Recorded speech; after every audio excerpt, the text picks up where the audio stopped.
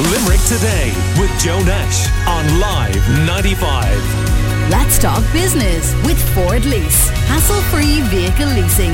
Search Ford Lease to find out more. Interesting to see from Live 95 News. You can pick it up on live95.ie and through Twitter and our social media as well, that Pfizer is starting to make COVID-19 vaccine here in Ireland. 75 jobs created at the pharmaceutical company's facility in Dublin to help with the development. And the other thing that the HSE is battling alongside the pandemic is the cyber attack, that criminal act that has caused so many problems for them since late last week. And the Minister for Health, Stephen Donnelly, says he finds it distasteful that there may well be legal firms in Ireland lining up to sue the state over the release through these criminals of some sensitive and personal data of patients on the dark web. But the practical problems associated with this criminal cyber attack continue, including in Limerick. And Dr. Gareth Quinn, who's a consultant in emergency medicine at University Hospital Limerick, is on the line to tell us a bit more. Good morning to you, Gareth. Good morning, Joe. Thanks for having me on the show. In some odd ways, is this actually worse than what you were dealing with during the pandemic itself? It actually is, Joe. I mean, it's different, but at least with COVID, we reorganised the way that we managed patients, we streamed patients, we kept patients safe and so on. And that was a challenge. And obviously there was the element of infection risk and so on. But this is different in that it has completely taken away our capacity to deliver care in the way that we would like to. And, you know, essentially everything that we do in the emergency department and in the wider hospital is really dependent on IT, and it's only when it's taken away that you realise how dependent we are. So if I just... Well, if someone turns up, Gareth, to break this down into its simplest form, at the emergency department right now, what extra challenges faced that they wouldn't have faced before the criminal cyber attack? So typically when a patient comes into ED, the first process is registration, and that's an IT-based process where we take the patient's demographic details, it generates their chart number, and that allows us then access to their previous records, medications and so on, and that's taken away, and that's now a paper process. In our department, we have hundreds of patients through every day, so yesterday there was 235 patients through the department over the 24-hour period, and that's a lot of patients in a big space. And we use an IT tracking system to keep track of our patients so that we know who's where, who's been seen, how long they've been waiting, what doctor has seen them and so on. And that's all gone, and that's gone back to paper now, and that's much less inefficient. Or much less efficient, rather.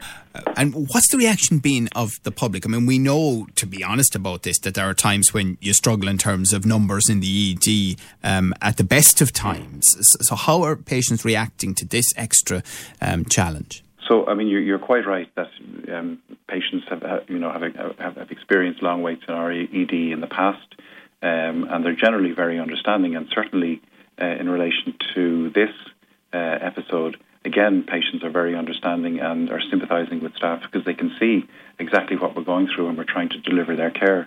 But I guess a message that we're trying to get out to the community is that the ED is open and it's functioning, but it's not functioning at anything like the level that it would normally function.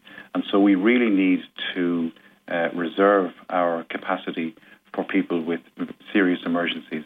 And so patients with suspected heart attack, stroke, major injuries and so on.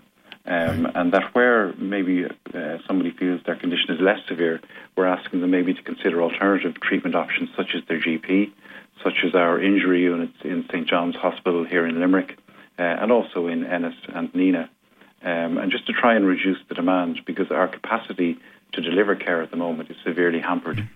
And we're talking to Dr. Gareth Quinn, consultant in emergency medicine at University Hospital Limerick. So typically at the moment, for example, today, how long are the waiting times and how many people do you have waiting? So I'm in St. John's this morning. I'm not actually up in the hospital, and I can't access any IT information. Well, there you go, which is part of the problem. Yeah, well, and that's and it's a minor thing, but it's just an example of how difficult things are. But the problem, Joe, is that every patient needs to be seen by a doctor. and we examine them, and that's not reliant on IT. But the test that we do, that's a very IT-based process in terms of how the results are returned to the patient's bedside. Normally that's very straightforward, and the turnaround time might be an hour or an hour and a half. But now the result has to be physically printed from the machine that's doing the test up in the laboratory, and then it needs to get its way down to the emergency department, which is a large geographical space, as you know, and then to the patient, and that's taking hours. So a process that maybe normally would take an hour and a half could take 4 hours now, or 6 hours, or even longer. And sometimes we can't find the result, and we have to repeat the test and so on. So it's really, really difficult for us to do our job at the moment. Yeah.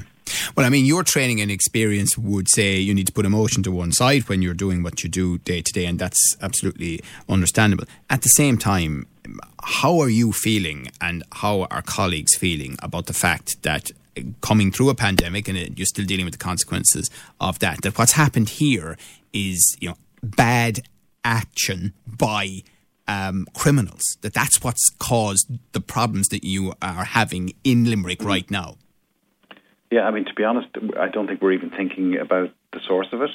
We're just trying to deal with the consequences of it. And, I mean, obviously the attack was around encrypting data and maybe stealing data, and yet the effects are what we're feeling on the ground, which is delivering healthcare here and now. And so staff are under pressure and stressed. But, in the hospital, we have a good management structure, which is kind of swung into action in terms of providing support. We're having to put a lot of workarounds in place, so alternative solutions to things that are normally dealt with by IT, and we're getting a lot of support in relation to that. But the reality is that and I've been making this point repeatedly over the last couple of days. I think it's important to point this out. The people who did this aren't idiots. They know when they attack health systems that it's going to have impacts on patient outcomes. So this is by no means a victimless crime, which it could very easily be dressed up as until you think about it. Well, absolutely, 100%. And, one of the concerns that we have is that there is clinical risk associated with the way we're having to do business at the moment. Just, as a small example, we do a lot of x-rays, obviously, in the emergency department. And normally we view them on high-resolution monitors that allow us to pick up abnormalities and so on. At the moment, we're having to physically go to the machine on which the x-ray was taken and view the x-ray on the monitor. And the monitors on those machines are not designed for interpretation. They're just designed for image acquisition. And so there is a chance that, subtle abnormalities on x-rays will be missed. And so you're right, there is... this is not victimless by any stretch of the imagination. So it's a bit like asking us, and other people will have pictures from their own work of this, to go back from the high-tech computers that we have right in front of me to cassette tape. That's in essence what's been happening to you guys, because you can't access the modern technology right now. Yeah, that's a good analogy. It's back to I don't know, would it be the 70s? But so that's the kind of era that we're back to now. With increased pressure, increased capacity, and increased difficulties associated with COVID-19 as well. All right, well, listen, thank you very much for getting that message out. I think people understand that if they can avoid the ED, they should, and use the other options that you have outlined. However, if they do need urgent care in the ED, and it is a genuine emergency, then they will be treated. They will be prioritised in the best way possible. But in general, you can expect delays by virtue of this attack by these criminals on the HSE systems. Thank you to Dr. Gareth Quinn, consultant in emergency medicine at UHL.